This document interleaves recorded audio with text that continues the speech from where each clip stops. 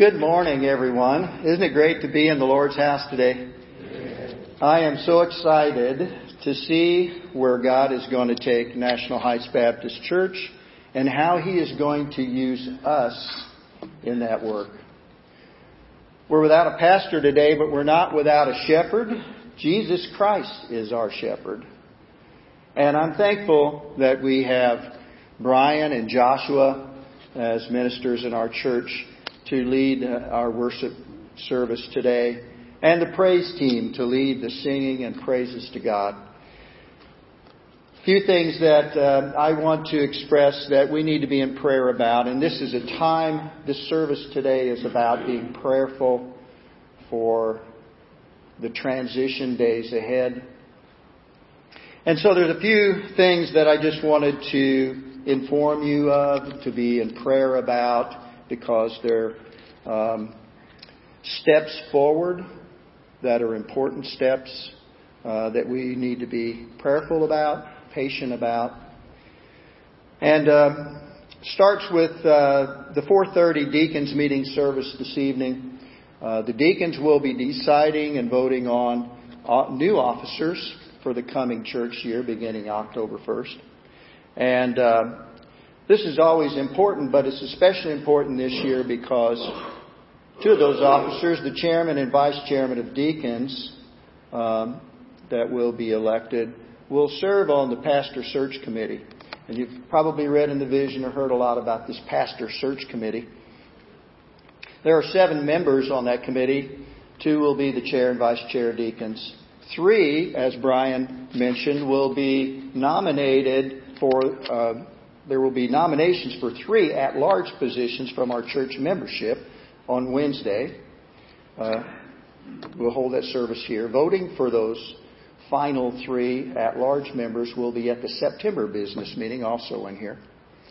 And then the other 2 will be decided as nominees from the nominating committee for the chairman and vice chair of the stewardship and personnel committees.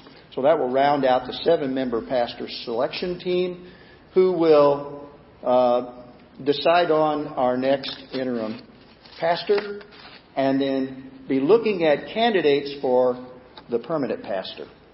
So very important in the stages that going forward that once we get this committee established, we need to keep them in our prayers. Keep our church in our prayers. And as we move forward, always put God first. So, next Sunday, we have the service planned for today, and Brian will be speaking again, and Joshua again. But next Sunday, we have the honor of having Dr. Michael Haynes, director of our Greene County Baptist Association, speaking. He'll actually be speaking for the next 2 Sundays. He has been helping us and will speak to the congregation regarding the transition of a church through a time of being without a pastor and finding a new pastor. And he's been invaluable already in his guidance to us.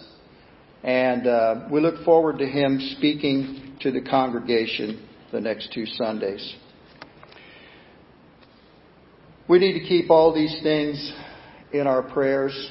Beyond the next 2 Sundays, we have received interim pastor candidates from the Greene County Baptist Association, a list of available pastors. Most are retired pastors, but are active in preaching in the community area.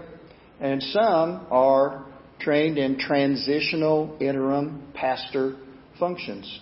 And so we have considered some of those, contacted them, and we're lining them up for the subsequent Sundays in the future weeks until we can actually arrive at an interim pastor. So these are the things that they're kind of functional things we need to go through, but very important things. But in all things, we need to keep God in the process and keep Him in and continue to pray for him about who he will lead to be in the pulpit with the sermons, and how God's Word can be shared with us during this vital time. May the Lord guide National Heights Baptist Church forward as we seek His will. Let us pray.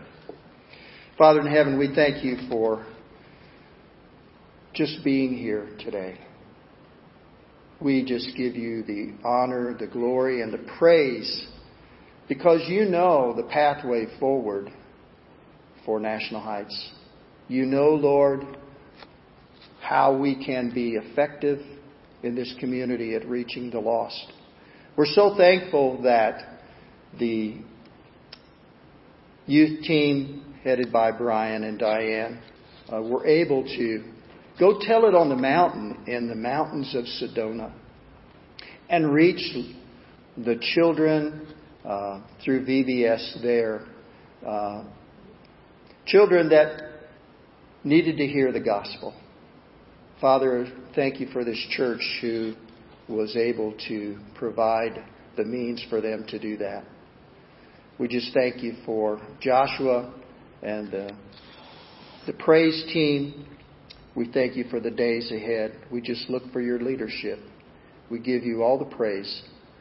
And these things we pray in Jesus' name. Amen.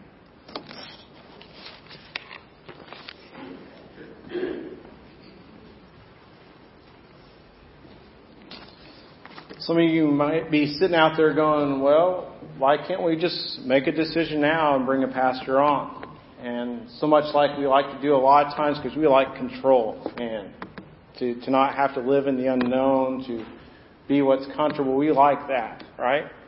But it's not about what we want. It's not about what we desire, but it's about what God wants and desires for our church.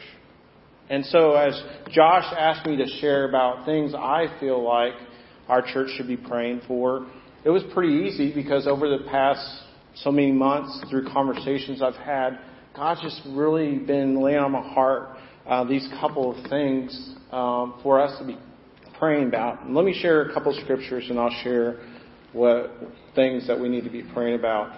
In Jeremiah chapter 29, verse 13, it says this: "You will seek Me and find Me when you seek Me with all your heart."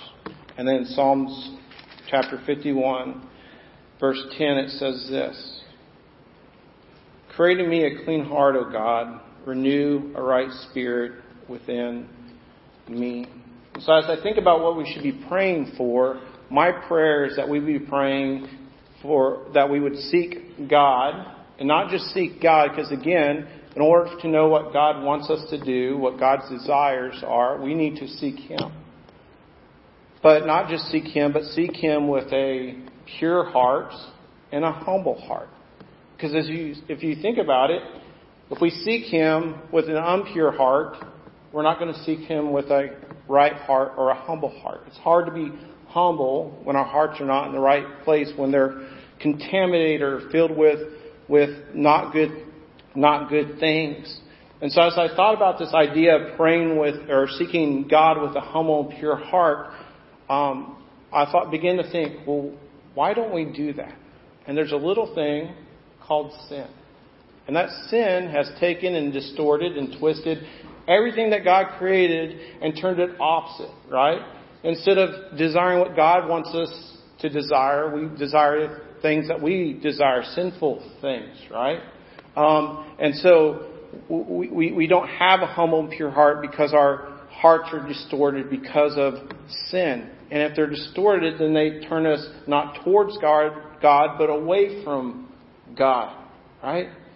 And I think one of the reasons that we struggle with this or due to sin, but also because we have an improper view of ourselves and of God, right? If we have a proper view of God and a proper view of ourselves, then we realize, hey, we're not in control. God's in control. But like I said, we love that control because we don't like to live in the unknown. We don't like to feel uncomfortable. We don't like to be scared, right? We want to know everything. We want to know what's going to happen after church. We like to know what's going to happen next in our jobs, right? We don't like to live in the unknown. But as we seek God, as we are praying, no, it's okay to live in the unknown because, again, we're not in control. God is, right? He's a very sovereign creator.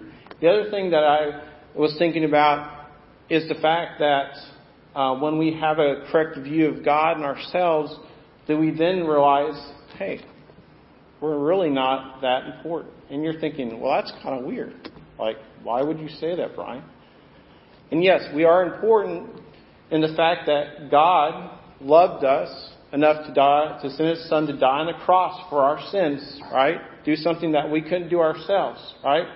So we are important in that sense, but what I'm talking about is the fact that we're not all that in a bag of potato chips like we like to think about. Right? Sometimes we get to this place in our lives where we think that we're bigger than we are. Right? We turn ourselves into our own gods. Anyways, anything that we elevate above God, we then turn into God. Sometimes we think of ourselves so much that we turn ourselves into our own God.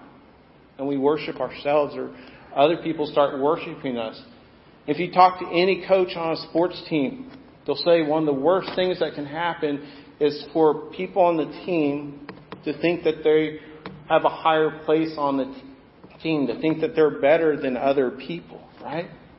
We're not. We're not that important. When I go to a Mexican jail, when we've gone to Guadalajara before and stood there in front of the prisoners and preached, one of the things that God's taught me is, you know what? You're up here, but you're not any more important than they are, right? Because here's the thing.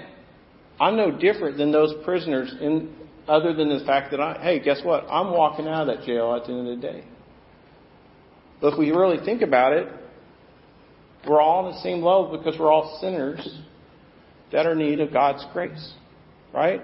I'm no different than a homeless person on the street because we both need Christ. Right? We have to realize that we're not that important.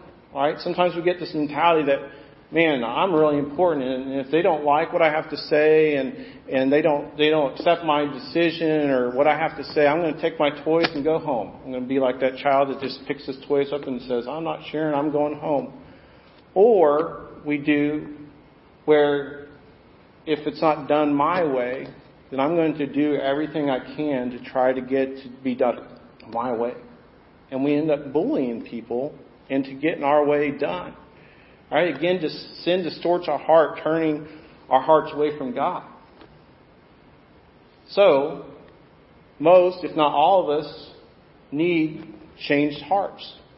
Right? Most of us need to undergo heart surgery. Right? I'm not going to pull out a knife and start doing heart surgery because I don't know what I'm doing. Right? But I know who does. That's Christ. Right? Only Christ can change our hearts. So think about these are things that might signify that we have a heart issue, that we need to change hearts. First thing is this: when we make things all about us, all about our wants, all about our desires, all about our preferences, instead of what God wants, what God desires, right? Second thing is this: is we fix our eyes on the wrong things, right? We get so tied up in the color of the carpet, style of the worship, how someone looks. You know, if I wore shorts and a t-shirt up here and spoke God's word, there's probably someone that would say something about that. Right? We get tied up in the things that happen inside the church, like Bible study, and all those that's important. Like, don't hear me wrong, that's important. We get so much of the time tied up in those things, we forget that if we walked across the street, we'd probably find a lost person, right? First of all, Christ didn't call us to stay inside the walls of our church. Like, Christ didn't just sit there in the synagogue waiting for sinners to show up. Like, He went outside the walls of the synagogue. He went outside the walls of the building to go serve others so that they can know Him, right? The third thing is, sometimes when we have an issue with someone, instead of going to address it with them, to talk to them about it, we go and talk to other people. Right? We're guilty of that. By the way, in Matthew chapter 18, it gives us the prescription of what we should do if we have an issue with someone. We should go talk to them. Right? But so many times when we have an issue, we're like, oh, I'm going to go talk to someone else. Maybe they can go talk to that person for me. No, we have to do it ourselves. And here's the fourth thing. I mean, I could list a whole bunch of things, but the fourth thing is this. So we have a heart issue when we have an apathetic attitude. Like we get in a place where we just don't really care. Like I can care less who our next pastor is. I can care less if our church grows or if we're reaching the community or if we're getting outside our comfort zone or what's convenient for us. Right? Again, it goes back to where we make it all about us. So how do we change this? How to correct this heart issue? Well, prayer is the first thing we should do, because the last time I looked, prayer takes the focus off ourselves and puts it on God and others. Right? If you think about it, it's hard to be mad at someone that you're praying for. If you're really authentically praying for that person with the right heart, you're not going to be mad at that person. Right? We have to be praying that God would give us a right heart, that He would give us a changed heart so that we can seek Him with a humble and pure heart. The next thing that we need to do is we need to delight in the Lord. In Psalms chapter 37 verse 4 it says this, delight yourself in the Lord and He will give you the desires of your heart. Brian, I thought you just said that's not about us or our wants or our desires. But if you look at that verse, the first thing it says, delight yourself in the Lord and He will give you the desires of your heart. Why will He give you the desires of your heart? Because if you're delighting in Him, you're going to delight in the things that He delights in. You're going to have the same desires that He has. So we must delight in the Lord. The third thing is we need to fix our eyes on Him, right? We go where we're looking. Like if you just want to do some fun thing, like try looking off to the side and walking. You're going to veer off to the side that you're looking at, right? And Luke, at the end of Luke chapter 9, when Jesus is addressing the three people that come to Him and go, Jesus, I'll follow you. What's He say to the last person? If you have your hand, this is paraphrasing, but if you have your hand to the plow, don't look back. Because you start going off track, right? So in order to seek Jesus, in order to follow Him, our eyes must be fixed on Him. And the last thing is that we need to submit to Him. Submit means to give up something. And that something is our lives, right? Luke chapter 9 verse 23 says, if you want to follow me, you must deny yourself, take up your cross, and follow me. Take up your cross. Cross is an instrument of death. That means we put ourselves to death. That doesn't mean that we literally kill ourselves, but we get rid of our wants and our desires, right? Because our wants and desires are sinful. We need to submit to God. So I encourage you, I implore you as a church, as we spend this time in transitional period, to be praying that we would seek God as a church with both humble and pure hearts. Let's pray. Lord, I thank you for today. I thank you for this time to share your word. And Lord, I know that sin does so many ugly things to us. But one of the things it does to us is it distorts our heart and turns our heart from you. And Lord, when our hearts turn from you, we can't even seek you, let alone seek you with a humble and pure heart. So Lord, as we go through this process, just pray that we would humble ourselves, that we would truly seek you with a pure and humble heart. That wouldn't be about what we want, what we desire, but it'd be all about you. It'd be all about glorifying you. In your name we pray. Amen.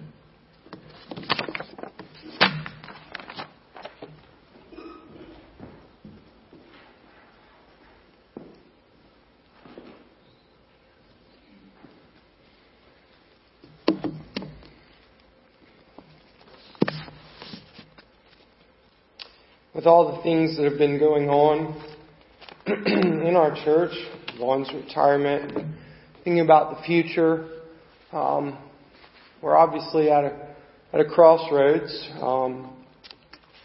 and I couldn't help but think about kind of looking back and seeing where we've come from. Sometimes it's good to look back when you're trying to also look forward. and seeing where you're going. So one thing that I went and I kind of went through this book a little bit. I don't know if y'all know this, but this is a book that was written on the centennial of our church's ministry, 100 years of ministry. It was written back in 1989.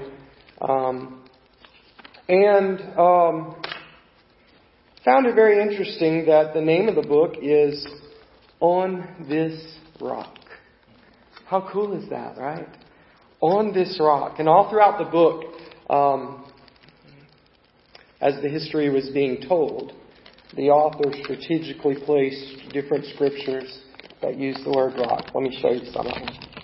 Oh, come, let us sing unto the Lord. Let us make a joyful noise to the rock of our salvation. That's right there next to the story and the picture of our first pastor, W.C. Armstrong.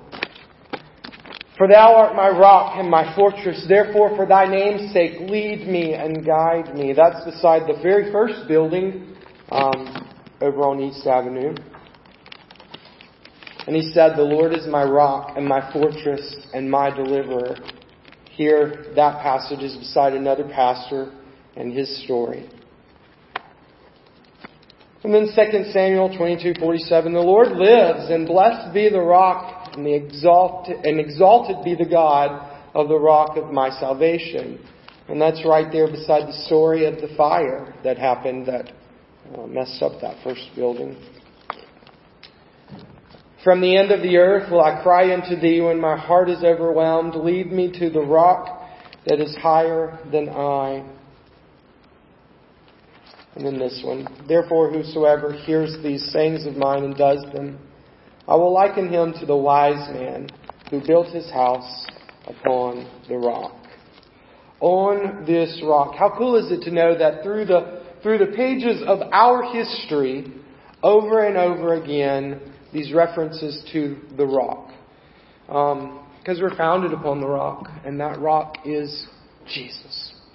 Now in 1991, our church built this educational complex, the North Building. And when the foundation had been laid for that new building, someone, I don't know who, it was just a few years after this book was written, so maybe there was a correlation there, but someone went and got a magic marker or a permanent marker or whatever, and they wrote on the foundation there, as you're walking into that educational complex, they wrote some words out of Matthew 16:18. It said, and on this rock I will build my church. The full context of that scripture is where Christ asks Peter, who do you say that I am? And Peter says, you are the Christ. And Jesus says, you did not come about this from flesh and bone. What you're claiming, what you're saying, the Holy Spirit revealed it to you. And Peter, on this truth, on this rock, on this foundational truth, that the certainty that Peter had that Jesus was the Christ, He was the Messiah, He was the one that was going to save His people. On that truth, on that rock, Jesus says, I will build my church, and the gates of hell will not prevail against it. So somebody wrote that on the concrete down there. And that inspired us when we uncovered that, when we were doing the renovations here just a few years ago. It inspired us, you know what, we should write some scriptures on the concrete. And it was such a great service, reminding us that we're founded on the very Word of God, on the very scriptures that Jesus spoke, that we have here. And so we wrote those scriptures all throughout that Welcome Center. And one day someone's going to uncover that floor, because it'll go out of date too, and we'll have to replace it, and somebody's going to uncover that floor, and they're going to see all these beautiful words, living words that are written upon the foundation of who we are as a church. I know this is just talking about the building, but there's a spiritual aspect to that we want to be founded on the Word of God. So we did it. We added our own scriptures to that floor. And someone during that time went down the hallway to the little hallway, the door that goes into where the pastor's study is. Someone wrote these words on the floor there, out of Jeremiah 3:15. And I will give you shepherds after my own heart, who will feed you with knowledge and understanding. Again, claiming the Scriptures, knowing that there is truth within these words, knowing that it's a rock that we can stand on. It's the very Word of God. It is the incarnate Word. It is Jesus Christ, and that rock will never be shaken. Right? Knowing that this is the truth. They wrote that there, where every day as the pastor's going into his study, he would walk over this that says, I will give you a shepherd, shepherds, leaders, after my own heart, who will lead you with knowledge and understanding. So it got me thinking, okay, what do we need to pray for as we look to the future of our church? When we think about where God is leading us, will we continue to be a church that is founded on the rock? Or will we make other things our rocks? The things that we think are important. Will we continue to be a church that believes in the Word of God as a foundation upon which we stand? Will we continue to see shepherds after God's heart who will feed us with knowledge and understanding? That's my prayer. That is my prayer, that we would, as we go through this process, that we would find shepherds. Not just the next pastor, but the next one after that and the next one after that. That just like we see throughout history, standing on the rock, that will continue that legacy into the future. Finding shepherds who have the heart of God and will lead us in knowledge and understanding. That's my prayer. Who knows how long it will take. Could be a few months. We all need to be praying this prayer over the next few months, over the next few, years. I don't really care how long it takes. I just want us to find a man that is after God's heart. That's the important thing. That shepherds us with knowledge and understanding. I hope you'll join me in praying that prayer. There's another passage in Jeremiah that we've been reminding ourselves of each Sunday. We started this, months ago when we were uncertain about how to open things back up, how to start again after this whole pandemic that we went through. And we started reminding ourselves that God has a future. He has a plan. And we read that passage out of Jeremiah 29:11 through 13. And we've done it faithfully. And it's so important even now as we continue to remind ourselves, to remind each other that God has a plan. And it's not to harm us, but it's to give us a hope and a future. So we have that promise that we've been reading out of Jeremiah to each other. Brian reminded us of it again this morning with the verse 13. The promise that God has plans, that He offers us a hope and a future. He has everything laid out for us. All we have to do is seek and find, and He will fulfill that promise if.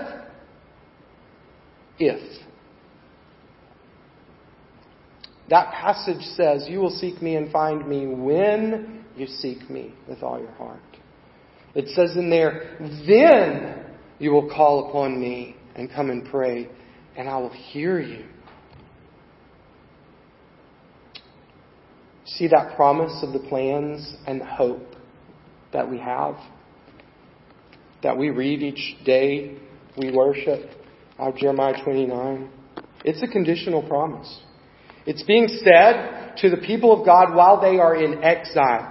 While they're in Babylon. They've been carried away. They're not at home. In fact, home has been destroyed. And God says to them, I know that you're in exile, but I have plans for you.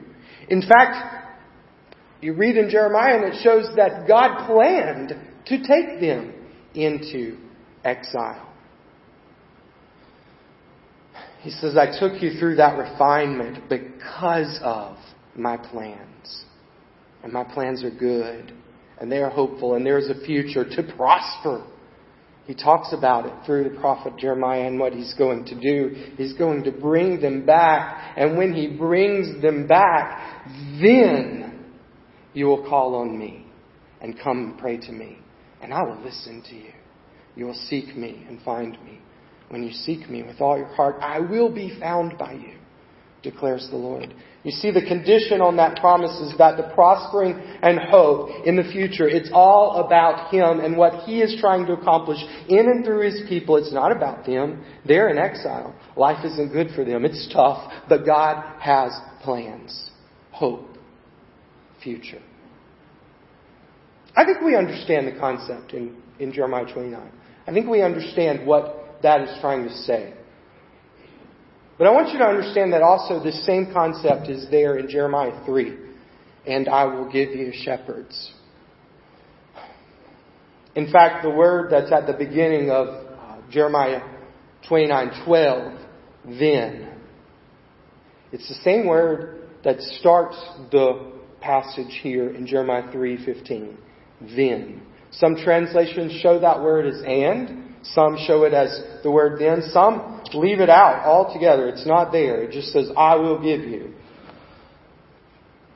So I'm looking at that and I'm thinking, okay, well, why is that so? Let's find out if that word should be there. So I go back and I look, and I'm looking through the Septuagint, the old Greek translation of the Old Testament, and I'm seeing, okay, that word is there. It's one that is sometimes translated and, sometimes it's translated then, sometimes it's even translated if.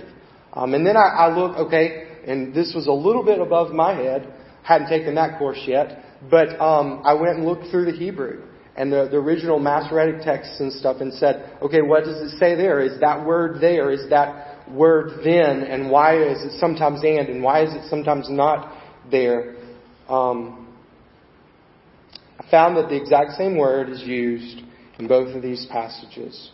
So it makes me wonder if there is a conditional thing upon Jeremiah 3:15 in the same way that there is upon Jeremiah 29:11 through 13.